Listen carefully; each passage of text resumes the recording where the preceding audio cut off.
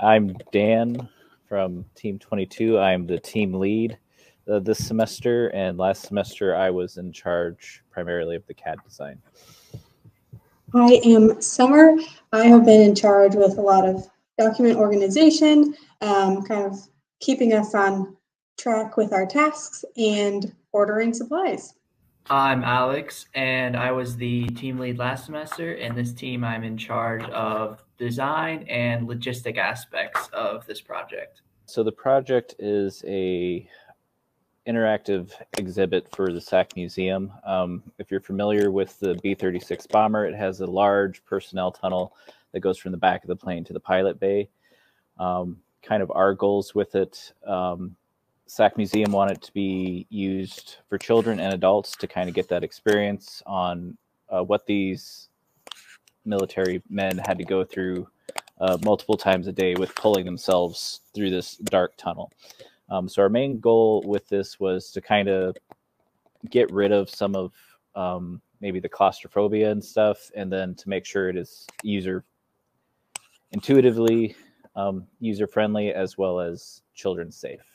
So we have previously worked on some projects together, which has been really nice. We kind of understand each other. First semester was a lot of design stuff, so we all kind of worked on some of the basics of deciding what we were going to go with for the tunnel design. And then this semester, we've just kind of almost fallen into our roles, which has been nice. Alex and Evan and Dan have been doing a lot of the CAD design. They're more fluent in that than I am, so they've been working on that. And then Dan has been good this semester and just kind of giving us what he thinks would be good at, which has been nice too.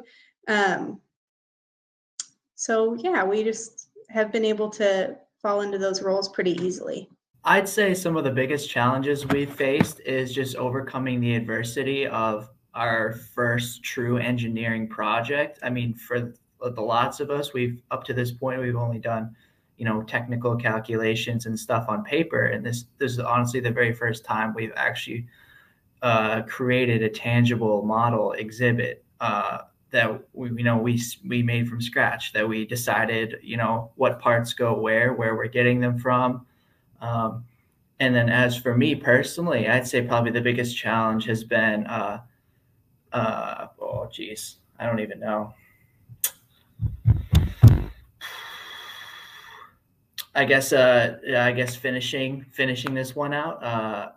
We got our project a little bit later than most of the other teams, and that was, it was nobody's fault. But I'm just happy we've been able to stick our head down and keep pushing forward through.